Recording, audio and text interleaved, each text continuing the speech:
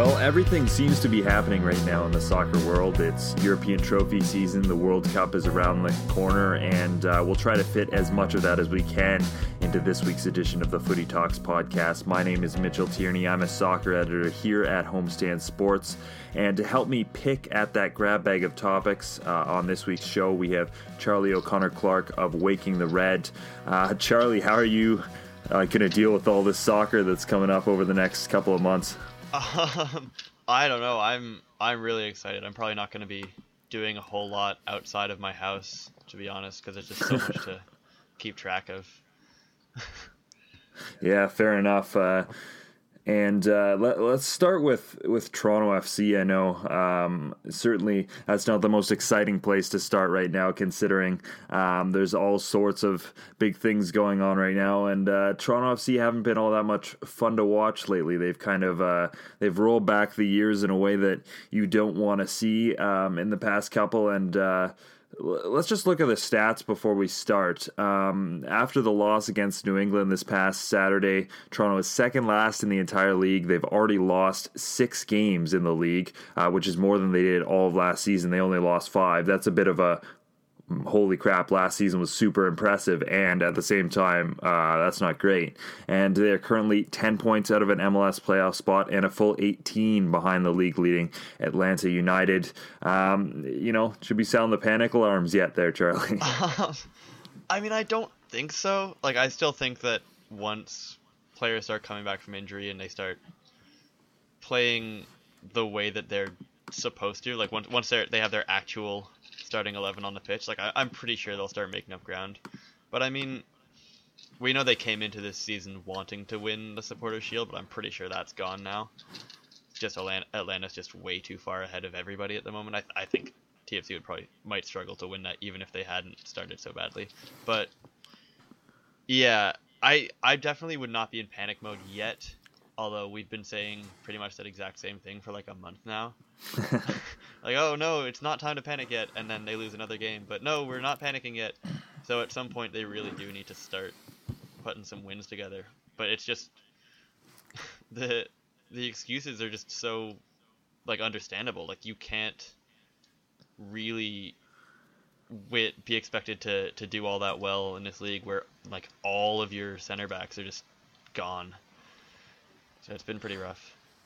Yeah, that's true for sure, and I liked how Greg Vanny put it, that there's an urgency right now, but not necessarily a panic, and that kind of makes sense. I mean, they are behind the 8 ball a little bit, but at the same time, as you said, we've seen them play in the Champions League with their full roster, or not even their full roster, which makes it amazing, and they've been pretty solid against some teams that I would say are better than almost every MLS team, maybe every MLS team. So in terms of getting healthy again, that's the main focus here, I think. And when I would say, I think probably you start to panic is if they do get a couple of these guys back. Chris Mavinga's coming back soon, and we'll talk about that a little bit later on in the show. And once you get a bunch of these guys, especially once Josie comes back, if you're still losing and still dropping points like this, then it's panic time, because like you said, the injuries are understandable in terms of why this team struggled so far. But once that excuse isn't there, then things aren't looking so great. Yeah, I mean, I've been kind of confused when I've seen people saying like, oh, Toronto FC have been bad this year, kind of wholesale, because I mean, no, they haven't. Like, we saw them do pretty incredible things that no MLS team has ever done in the Champions League. So, I mean, to say that they're not capable of getting back into the playoff picture pretty quickly when guys come back, like, it'd be insane to think that this team is done, or that they're just not good. But, I mean, yeah, I think over the next month and a half, maybe, if we don't start seeing them make up serious ground in the table, especially once defenders start to come back, then it's definitely time to be a little worried, I think, especially given how much money they're giving to players and how cap strapped they are. And just putting it down to injuries is simplifying it a little bit. I mean, obviously, I would say that's the biggest cause as to why they've started the season so slow, on top of fatigue and all of those other. Let's pack up those excuses for a second. There are some things that haven't been working out well for Toronto FC, and I would point to the Michael Bradley to center back experiment as one of them. How big is it? How big is it that Chris Mavinga is now back, and he really did look himself in the second half of that New England game. Stepping back into a position he hasn't played in, a couple months, and ever since that Tigres match where he went down. Mm-hmm. Oh, it's huge. I think that as soon as they got one center back in the lineup, they could put Bradley back in the transition game in midfield. And I mean, I think that TFC were the better team for the second half of that game, other than the goal they gave up. I think they gave up a goal just after the halftime, did they? Yeah. Right after halftime, right off the start, they gave up 2, and right after halftime, they gave up 1, which we'll talk about in a second as well. Once they brought on Mavinga and Vasquez and Javinka, I think then things really started to turn around. We saw again like that, like what this team can do, especially when they've actually got somebody who can move the ball between the defense and the attack. So yeah, Bradley's role in this team is pretty unlike, I think, any other player's role really anywhere in the league. Like there's no other player that has such a specific crucial role to their team as Michael Bradley does, and this team just kind of is pretty much nothing without his ability to play the ball out of the defense towards the midfield. He's just so important. So it's huge to be able to put him back in that spot. And I teased it, so I guess we have to talk about it now. They've been allowing early goals at the start of the game, but also early in the second half. Is this a lapse of concentration, or what's going on there? I guess they might put you on the coaching staff if you can answer this correctly. Man, I have no idea.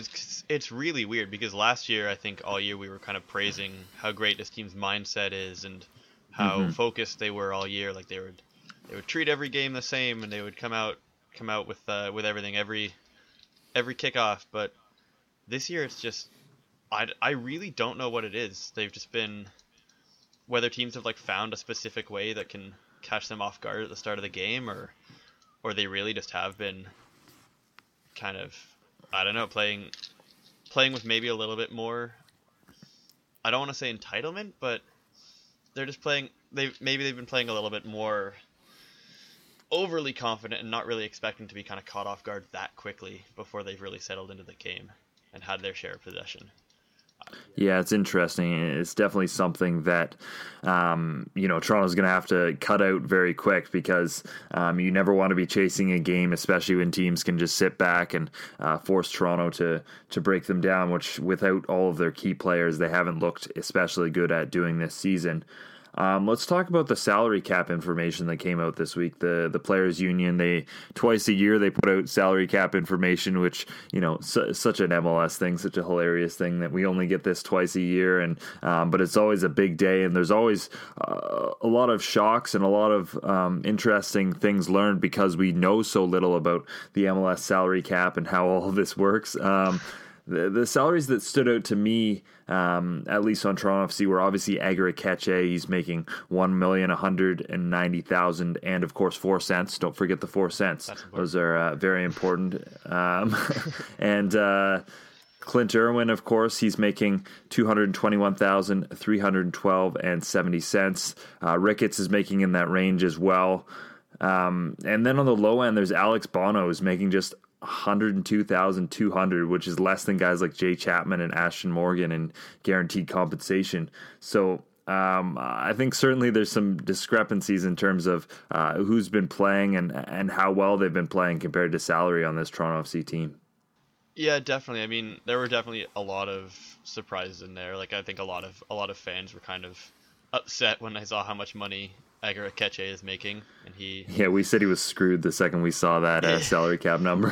we saw that, and then like the first game that he plays after that, he gives away 2 terrible passes and it gets scored on twice. Anyway, I think that is kind of the kind of money you need to lure away a player at his age, of his pedigree, from Spain. I mean, I'm still definitely firmly in Aguirre Ketche's corner.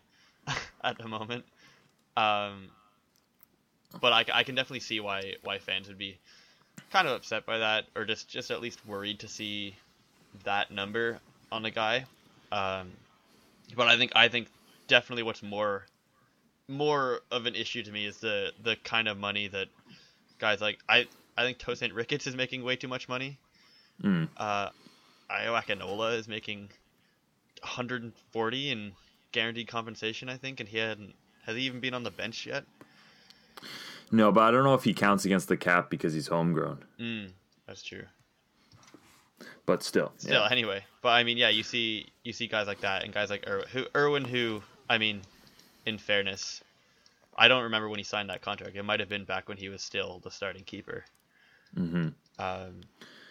So like it does look concerning when you look at it on a list of salaries, but I mean, some of them make sense. Alex Bono, I think that was just like a renegotiation of his like original Generation Adidas contract. So I think once that expires, he'll either, well, I mean, if he's still here, which he very well may not be, but if he's still here, he'll probably demand a lot more money than that.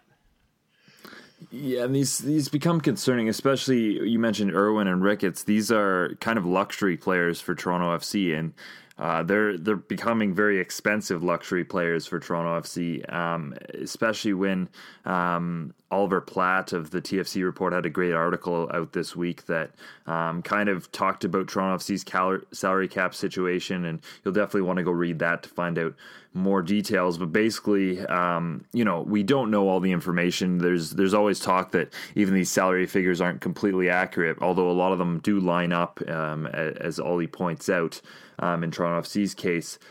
But there has to be some concern here that they're running out of salary cap space altogether, and I don't think they have enough space to bring in anyone else this offseason, at least anyone of major impact, and it could bleed into next year as well. So guys like this do become a concern then. Yeah, I think so. I mean, I think from what we've seen from TFC's front office, like I would struggle to think that they don't have a plan for all this, or they're like, I think they seem like the kind of front office that's kind of on top of their salary information. I mean, wasn't Bezbachenko part of the... Was it Bezbachenko or Manning that were in the front office when they were making these weird rules? I think it was Bez, yeah. So I think I'd have to think that they do understand their cap situation and they have a plan. Whether that's getting rid of somebody, trading Irwin, I mean, you'd have to think they've looked at that, especially since they brought in a guy like... I mean, I don't really know if Caleb Patterson-Sewell can be a serviceable backup, but he's certainly a cheaper one than Clinton Irwin. I don't know. I'm not particularly worried about their cap situation, just from the way that the team's kind of handled their payroll in the past maybe couple years. But I mean, it's definitely interesting to think about especially when they've had all of these injuries and they've really been unable to sign anybody to kind of fill holes other than Jason Hernandez. It's definitely something to think about it. Yeah, it's with Toronto FC, it seems like there's 4 times a year where they add a player and you're like, how could they possibly have afforded that? And then they add another one after that. So who knows what the salary cap situation is fully like, but I think you're right. I think this front office is on top of things. Toronto FC better follow suit, though. They've got a tough stretch coming up, home to Orlando City tomorrow, then next Friday against FC Dallas, away to Columbus on June 2nd. Those are 3 tough tests against probable playoff teams. Then things get a little bit easier with a pair of games away to the Philadelphia Union and then at home to DC United, that being the game they moved for the CCL run. So definitely a lot to watch in terms of Toronto FC over the next couple of weeks as they try and get themselves at least a little closer to that red line ahead of the World Cup break. Let's talk about one of the 2 European Cup finals that happened. The one that already did happen, that being the Europa League final, happened yesterday. Atletico Madrid beating Marseille 3-0. Fantastic atmosphere. I think it evidently helped that it was in Lyon, so it was so close to Marseille, and French fans could travel in numbers. And they also let them bring a lot of toys in, which always makes things fun. There's a lot of smoke, a lot of, I think I saw a couple things thrown on the field, so that added to the atmosphere. Marseille, they looked pretty good early. Valery Germain, he missed a chance that really he should have scored, and then things kind of unraveled from there. Dimitri Payet, of course, going off. That's not good for France. Obviously, wasn't great for Marseille. And let's be honest, the second Antoine Griezmann scored, Atletico, it just played into their hands and ended up being a pretty vintage Atletico Madrid win. Yeah, I mean, I don't think many people really seriously expected Marseille to win this game. I mean, I think 3-0 Atletico is pretty par for the course in terms of what I was expecting going in, although I would have I would have loved to see Marseille win, but yeah, especially once they went down a goal and then they lost Payet, who's probably one of their best goal scoring threats. That was just a huge blow for them. I think that kind of made the rest of the game a little bit tainted, because they just couldn't really generate a whole lot going forward when they were trying to chase the game, and then they just got caught up, kind of tangled up at the back on the next two goals, and yeah. With this Atleti win now, Spanish sides have won 6 of the last 9 Europa Leagues. They've done the exact same thing in the Champions League, and they could make it 5 straight with a win next Saturday. What's it about Spanish clubs that they've been so dominant over Europe in the past couple of years? Because it is like Real and Barcelona, who obviously have the top payroll. They spend all this money, and they're big super clubs, but clubs like Sevilla and Atletico Madrid, they seem to be doing well in these competitions as well. Yeah, I don't know. I mean, you could maybe think about like La Liga has been for the Atleticos and the Sevillas. It's been the league is maybe at the start of the season a little bit less competitive than say the Premier League, because it's usually going to be Barca or Real winning that, so you can maybe put a little bit more stock into the European competition. But I don't know. It is impressive to see all of these Spanish teams just kind of dominating continental soccer. I mean, I wouldn't necessarily call the league better than like the Bundesliga or the Premier League, but there must be something. There's something in the water in Spain that these teams just consistently manage to pull out these knockout games and win these cups.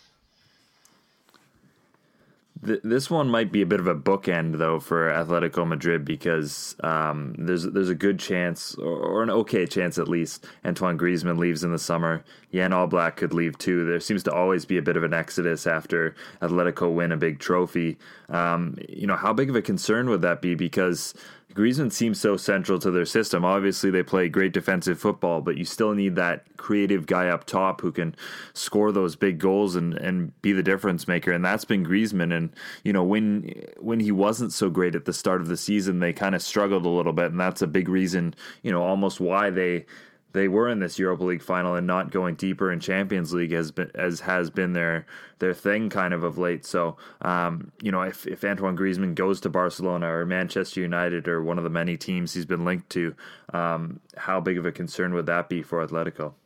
It would definitely be concerning, but I feel like they've known it was kind of coming for a bit. Like, I think he probably would have left if they hadn't had that transfer ban over the last window. True. He stayed because he knew that they couldn't really replace him. I think they've kind of had enough time to kind of prepare for his departure. And it definitely did feel kind of like a farewell when he was lifting that cup on yesterday. I definitely would be concerned, because he is an incredible player and he's definitely driven a lot of their success over the last few years. I mean, he's definitely been more important to their attack than Correa or Diego Costa, but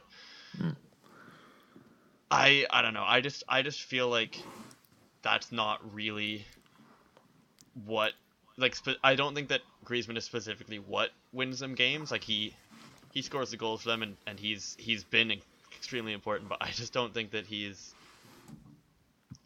like their brand of football is as you said, that kind of defensive, really steady, reliable kind of play. So I think if they can get anybody, if they can sign somebody that can still finish for them, maybe score on a counterattack a bit for them with pace, I think they'll still be okay in the long run. Let's move on to our game of the week. That being the FA Cup final that's coming up on Saturday. Chelsea against Manchester United. Yeah. Charlie, you are a Manchester United supporter. How are you feeling going into this game, and how big is it that they come out with a trophy this season? Oh, I'm terrified. Especially because I think United's going to be missing like Lukaku and Fellaini and probably Martial as well, which is pretty brutal. But I think this would definitely be our best season since Ferguson left if they do manage to win the FA Cup and they came second in the Premier League. I don't know how it's gonna. I'm not sure it's gonna be a particularly entertaining game. It's gonna be Mourinho ball against Conte's kind of similar kind of game plan. I mean, I think these teams have been sort of similar in the way they've played over the season. They've probably not been as exciting as Liverpool have, and not as clinical as City have. But I mean, I think it'll be a pretty evenly matched game. These teams, I mean, they split their 2 league games against each other, and so it'll be like a good competitive game. I want to say I think United have a better chance, especially just given I don't think Mourinho knows how to lose a cup final. So I'm like as much criticism as he gets, and as much as I would be frustrated, like, I'm frustrated all the time by the way he plays. I am pretty confident in his ability to win a big game like that especially against Chelsea, who he certainly would be pretty happy to beat in a cup final.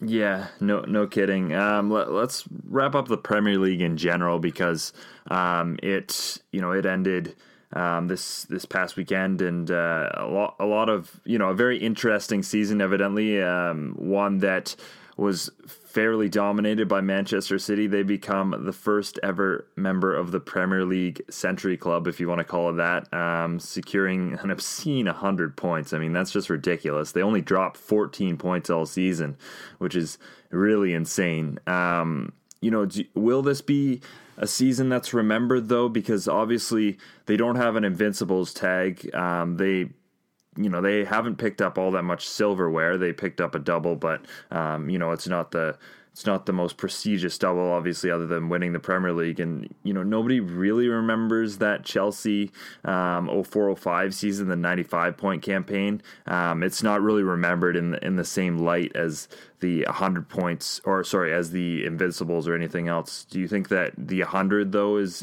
enough to have this season live long in the memory? I don't know. I mean, I think it'll definitely be something that we'll kind of talk about down the road. As being they'll definitely be up there with some of the most impressive Premier League teams. But I know the season's been incredible, and they've just been so good for the whole year. But it's just the title race was kind of boring because they had it wrapped up by like January. So I think people just they'd see City win and be like, oh yeah, they did it. Like that's just what they do every week, and it's just not particularly interesting. I mean, I think it's obviously extremely impressive that they got that many points and they just were so dominant for so long. But there were definitely a couple real marks on a season, like crashing out of the Champions League and losing to United near the end of the season. Had to get that one in, eh? Yeah. But I mean, especially crashing out of the Champions League, they just looked so human in that tie, and it did make you wonder, how they would do against Liverpool over a season if Liverpool had been playing like that the whole year. Yeah, I mean, it's definitely going to be hard to kind of remember the 2017-18 Man City season and be like, oh yeah, that was amazing. That was just a really great season to watch. It was a lot of fun. I mean, obviously they've been incredible, but not particular, like not a lot to talk about, I think. Interesting. So you don't want to be too dominant. You want to let the other teams kind of be near you, and then you'll be more memorable. I mean, it'll go down really well with, like, the fans will obviously remember it for a really long time. But I think in terms of the rest of the league and fans of other teams, they'll remember that City won and they were great this year, but they didn't have a lot of competition at the top. I think they were the only kind of real dominant team all season. Rounding out that competition, and we mentioned obviously they weren't all that close, but United were in second. Tottenham and Liverpool, they also qualified for the Champions League. Chelsea, Arsenal, and Burnley, they secured the final European spots. Let's talk about Liverpool, though. You mentioned it when you were talking about City. If they had played this way all year, maybe it would have been a lot closer. In fact, it most certainly would have been a lot closer of a title race, and that makes things interesting looking ahead to next year. Obviously, before we know exactly what's going to happen in the transfer window, I mean, Pep has joked, and I hope he was joking about spending $1 billion during this transfer window. So you never know what City will do. United's going to spend, Chelsea will spend, Arsenal in theory will spend if they ever get a manager. Yeah, and but Liverpool, they do already have Naby Keita coming. They seem to have secured their back line. Obviously, the attack's looking great, and it does seem like Mohamed Salah is going to stay. You never know, but it does seem like a lot of their key pieces will stay. So looking ahead to next year, is this the biggest, competitor that we can pick, to face up against Man City? Because I think it's fair to say City will be up there again, especially considering how big of a point gap they had. But Liverpool look good to be, they haven't won in a while. Yeah. They might be the Maple Leafs of the of English soccer. Actually, maybe that's Leeds, but but yeah, they, this looks like it could be one of their best chances to win it in a while.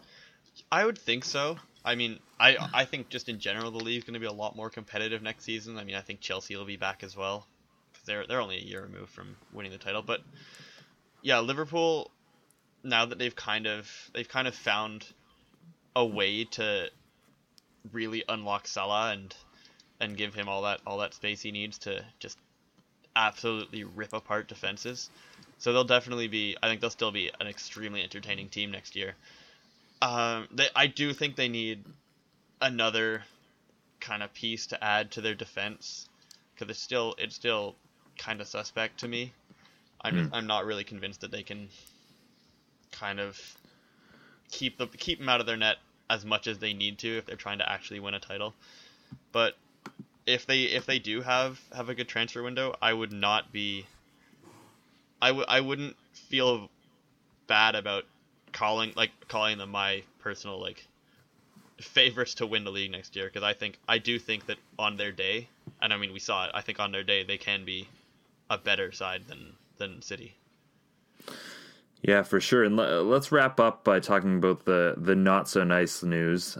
Swansea, Stoke, and West Brom, they've all been relegated, which brings up the pressing question: who inherits the title of Rainy Day? Because you can't really have the Rainy Day, can you do it in Stoke anymore, because they're a championship side now. Yeah, it's always sad to see teams like that go down. But I mean, we do have some other kind of, or we might at least have some other kind of powerhouse classic Premier League clubs coming up in either Fulham or Villa, and you've got you've got Wolves coming back. Maybe Wolves. Can you do it on a rainy day in Wolverhampton? I like that, actually. I am pretty excited about the teams that are coming up this season.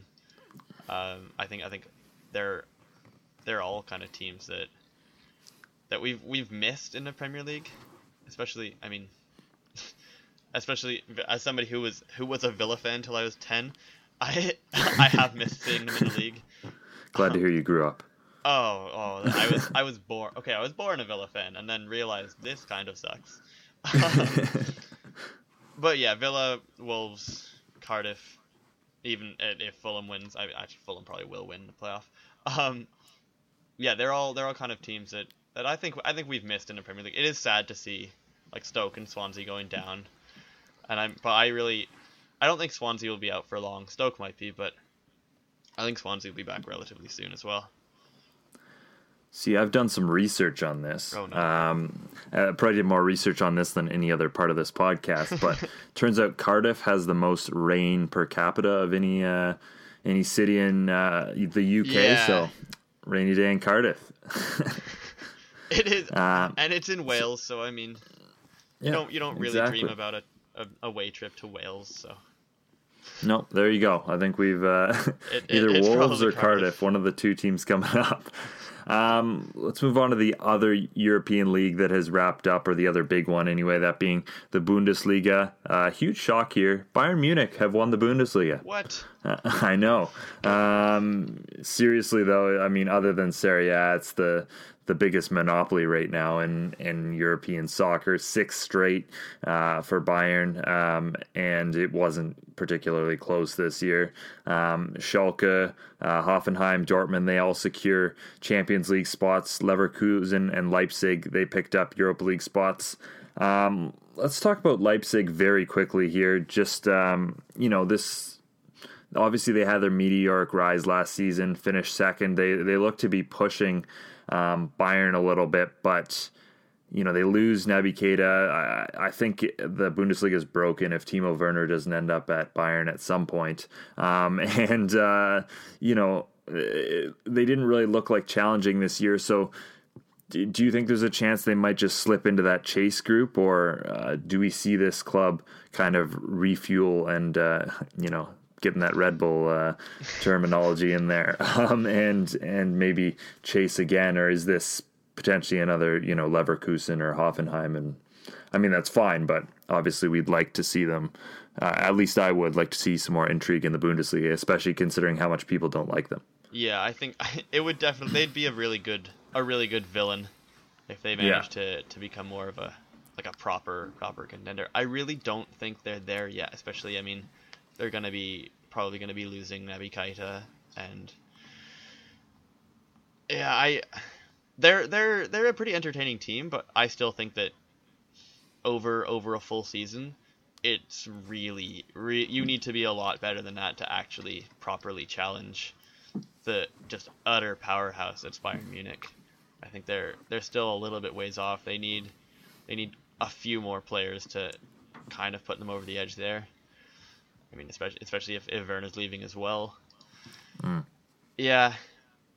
I mean, I think they're a good story, I think, personally, but I do think that it's hard to really put them in the conversation for being like one of the, maybe like if you're trying to talk about a team that's the second or third best team in Germany, I still don't even think they're in that conversation just yet. Maybe in another year or so.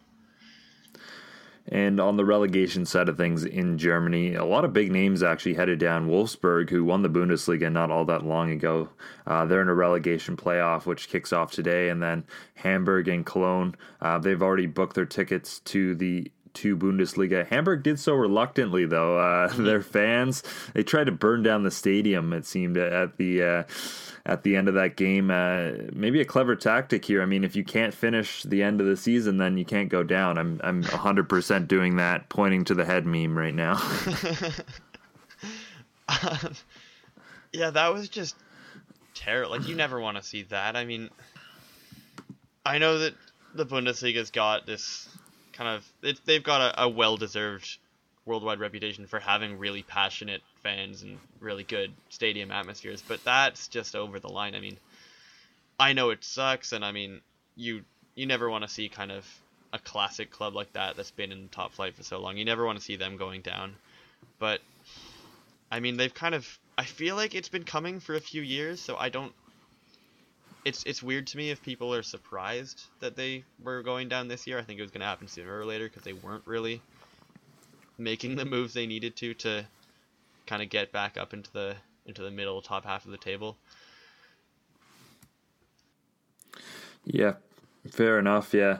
Let's move on to the World Cup. As we look ahead, a number of World Cup rosters have been revealed. Obviously, not all of them are finalized yet, but a couple of them are. And it seems for a side that haven't really competed for a World Cup final in a long time, being England, they always seem to have the most interesting squad announcement, and this year is that again. It's actually not that bad of a side. Obviously, the loss of the Ox looms pretty large in terms of having that creative attacking player, and of course, 7 caps between the goalkeepers is kind of concerning. But obviously, with Sterling, Kane, my boy Jamie Vardy coming off the bench, this could be a pretty dangerous team. Who for you were the surprises on this English team, and any omissions that kind of shocked you? There were really a few surprises. I mean, we before the squad came out, we knew that Joe Hart and Jack Wilshere weren't going to be in the team, and I am not sure how I feel about that. I definitely wouldn't have started Joe Hart, but just to have him there with those keepers that really have no experience at this level might have helped. And then with Wilshere, I mean, yeah, as you just said, losing the Ox, you lose a lot of kind of creativity in midfield, and I really don't think that the likes of Dele Alli can really provide that kind of creativity going forward. Wilshere's been in pretty bad form for Arsenal, and I mean, he's never really kind of turned into the player that we expected him to turn into, but I still think that he would provide kind of just that midfield skill that this side just doesn't really have in its current squad.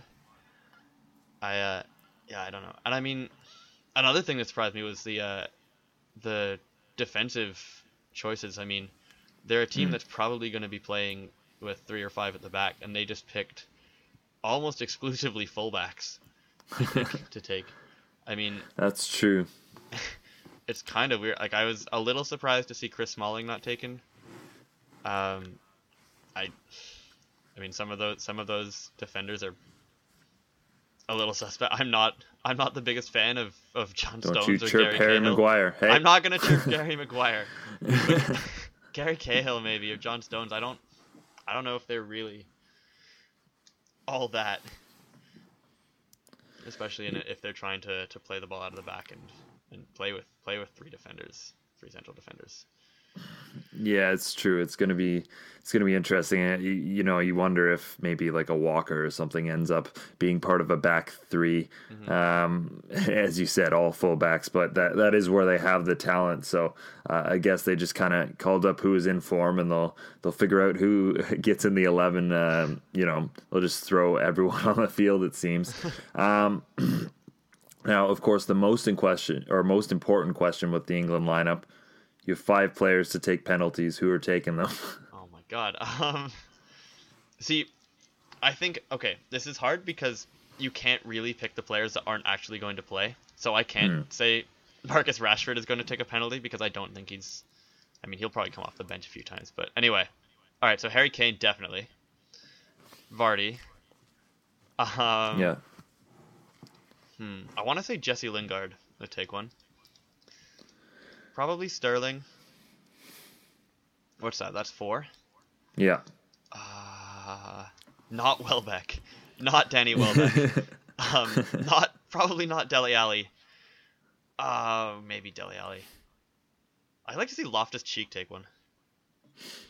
I think that could work.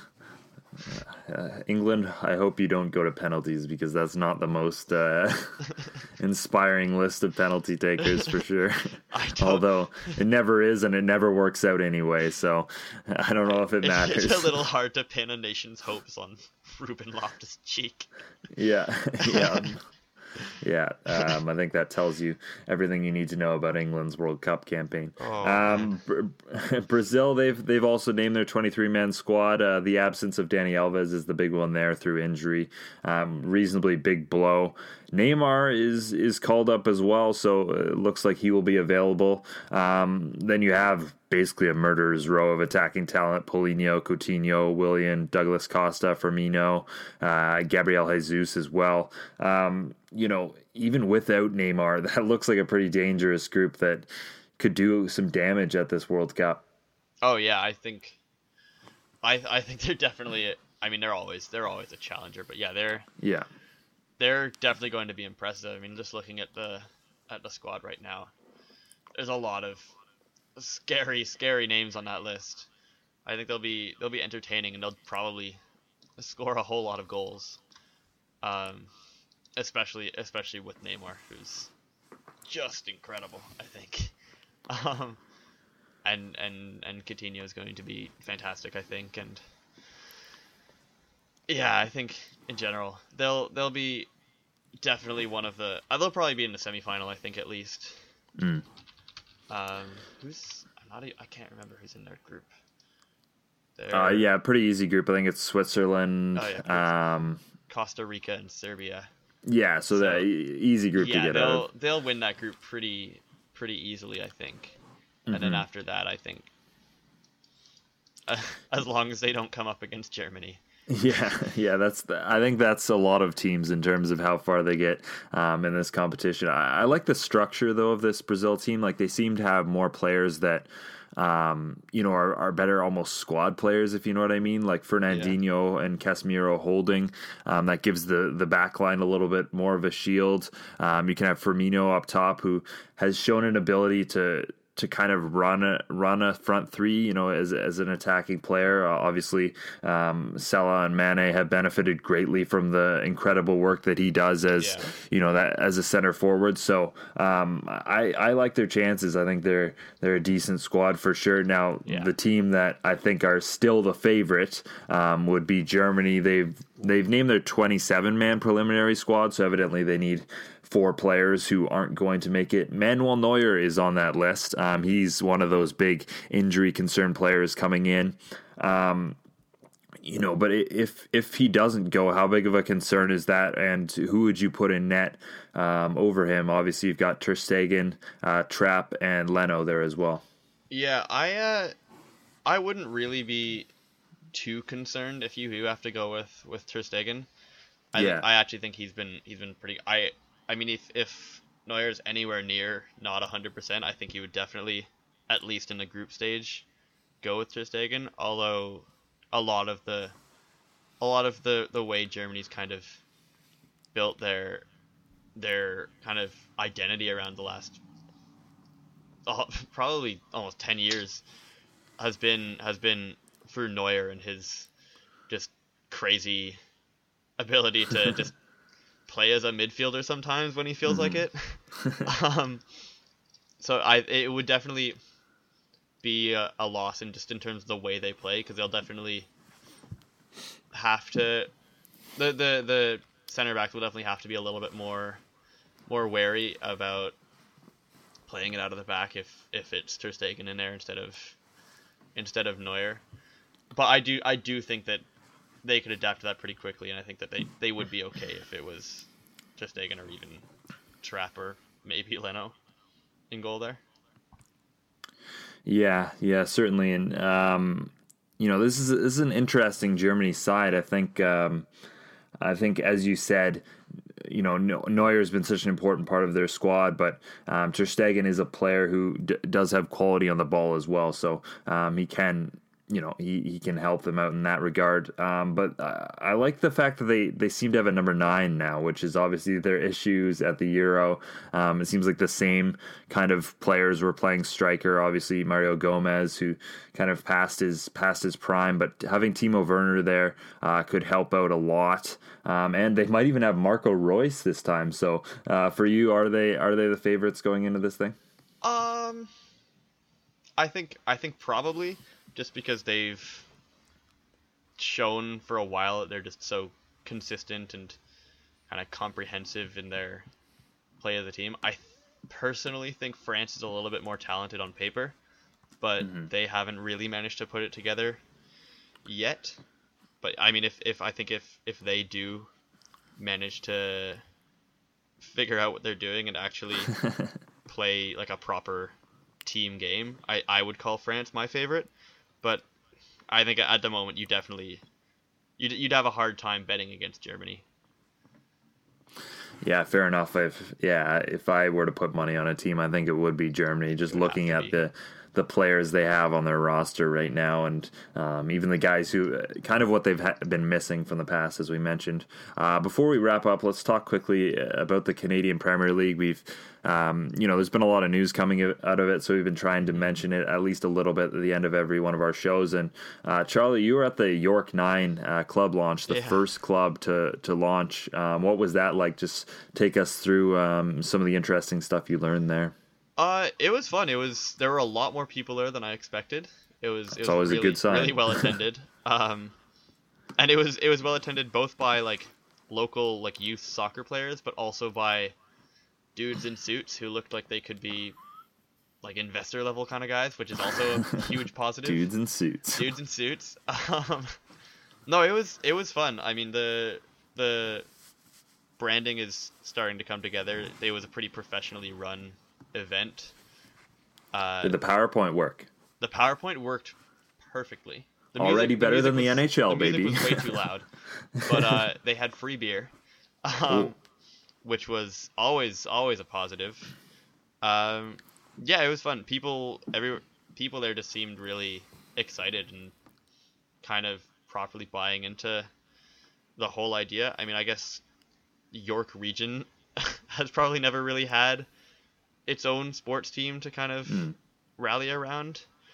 I really hope they put the stadium somewhere that's more accessible than Vaughan City Hall with transit, because that took a really long time to get to.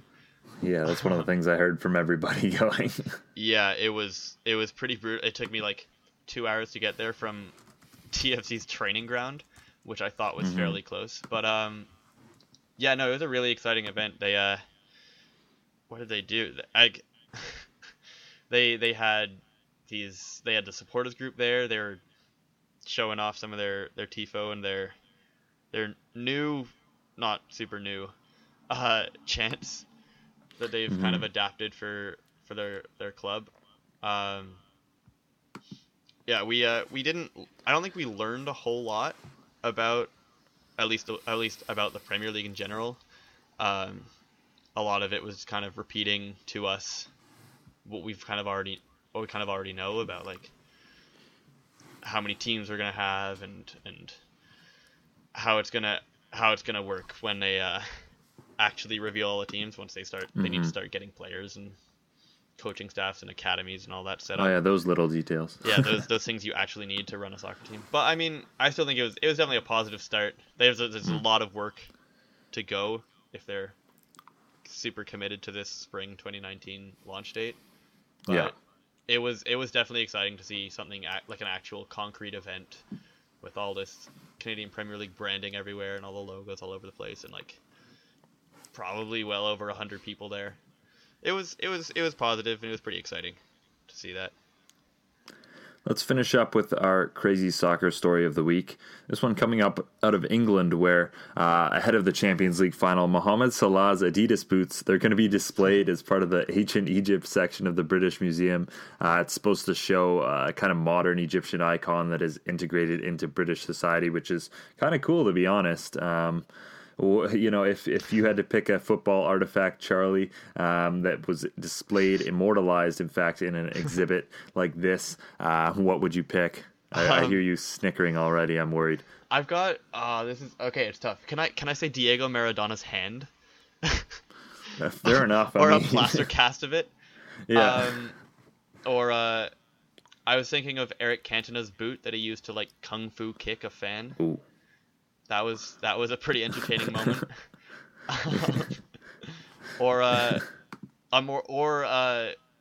the referee's notebook that Clint Dempsey ripped up in an Open Cup game when like 4 Seattle players got sent off. That's a good one. I'd forgotten all about that. Oh, that was one of my favorite moments in U.S. Open Cup history. Oh, I wonder where that notebook is. Yeah. Probably in a landfill somewhere. At any rate, this is we'll bring that. We'll end the show there. Thanks everyone for joining us. If you're wondering why we didn't talk more about the Champions League, that's because the next edition of this show will be all about the Champions League. We're going to have a special edition of the show May 26th. It's going to be presented live at the Rivoli, starting at 1 p.m. The Footy Talks is hosting a Champions League final watch party. I'm going to be on a panel that's going to be recorded live and will be available live for you to view as well, with Joshua Cloak of The Athletic, Laura Armstrong of the Toronto Star, and Armin Badakian of The Score, two of whom have been on this podcast already. So definitely exciting times there. And of course, they'll show the game afterwards. So it's a free event. You just have to RSVP. Make sure to check out the Footy Talks Facebook page to find out more information for that. Really looking forward to that event. And thanks everyone for listening to this edition of the podcast.